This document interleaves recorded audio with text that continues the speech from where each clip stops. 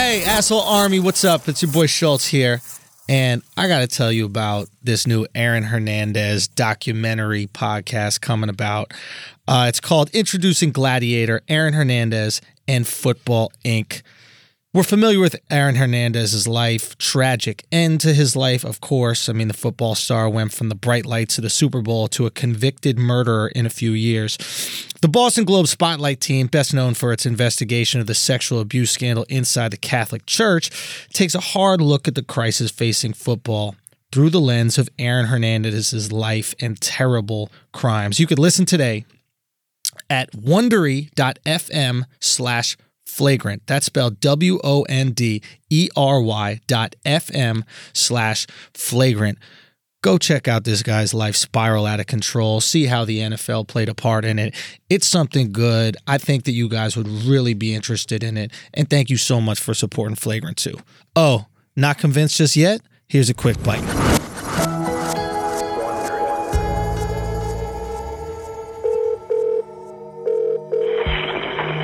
911, this line's being recorded. Where is your emergency? It's 3:07 in the morning. A 911 call comes in from Sousa Baranowski Correctional Center, a maximum security prison in Massachusetts.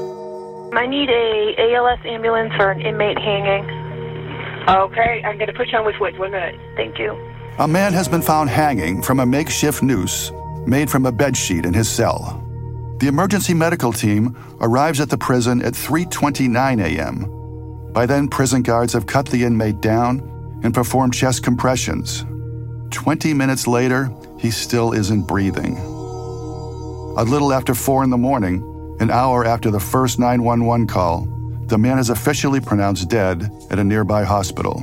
He was one of 14 inmates to die by suicide that year in Massachusetts prisons.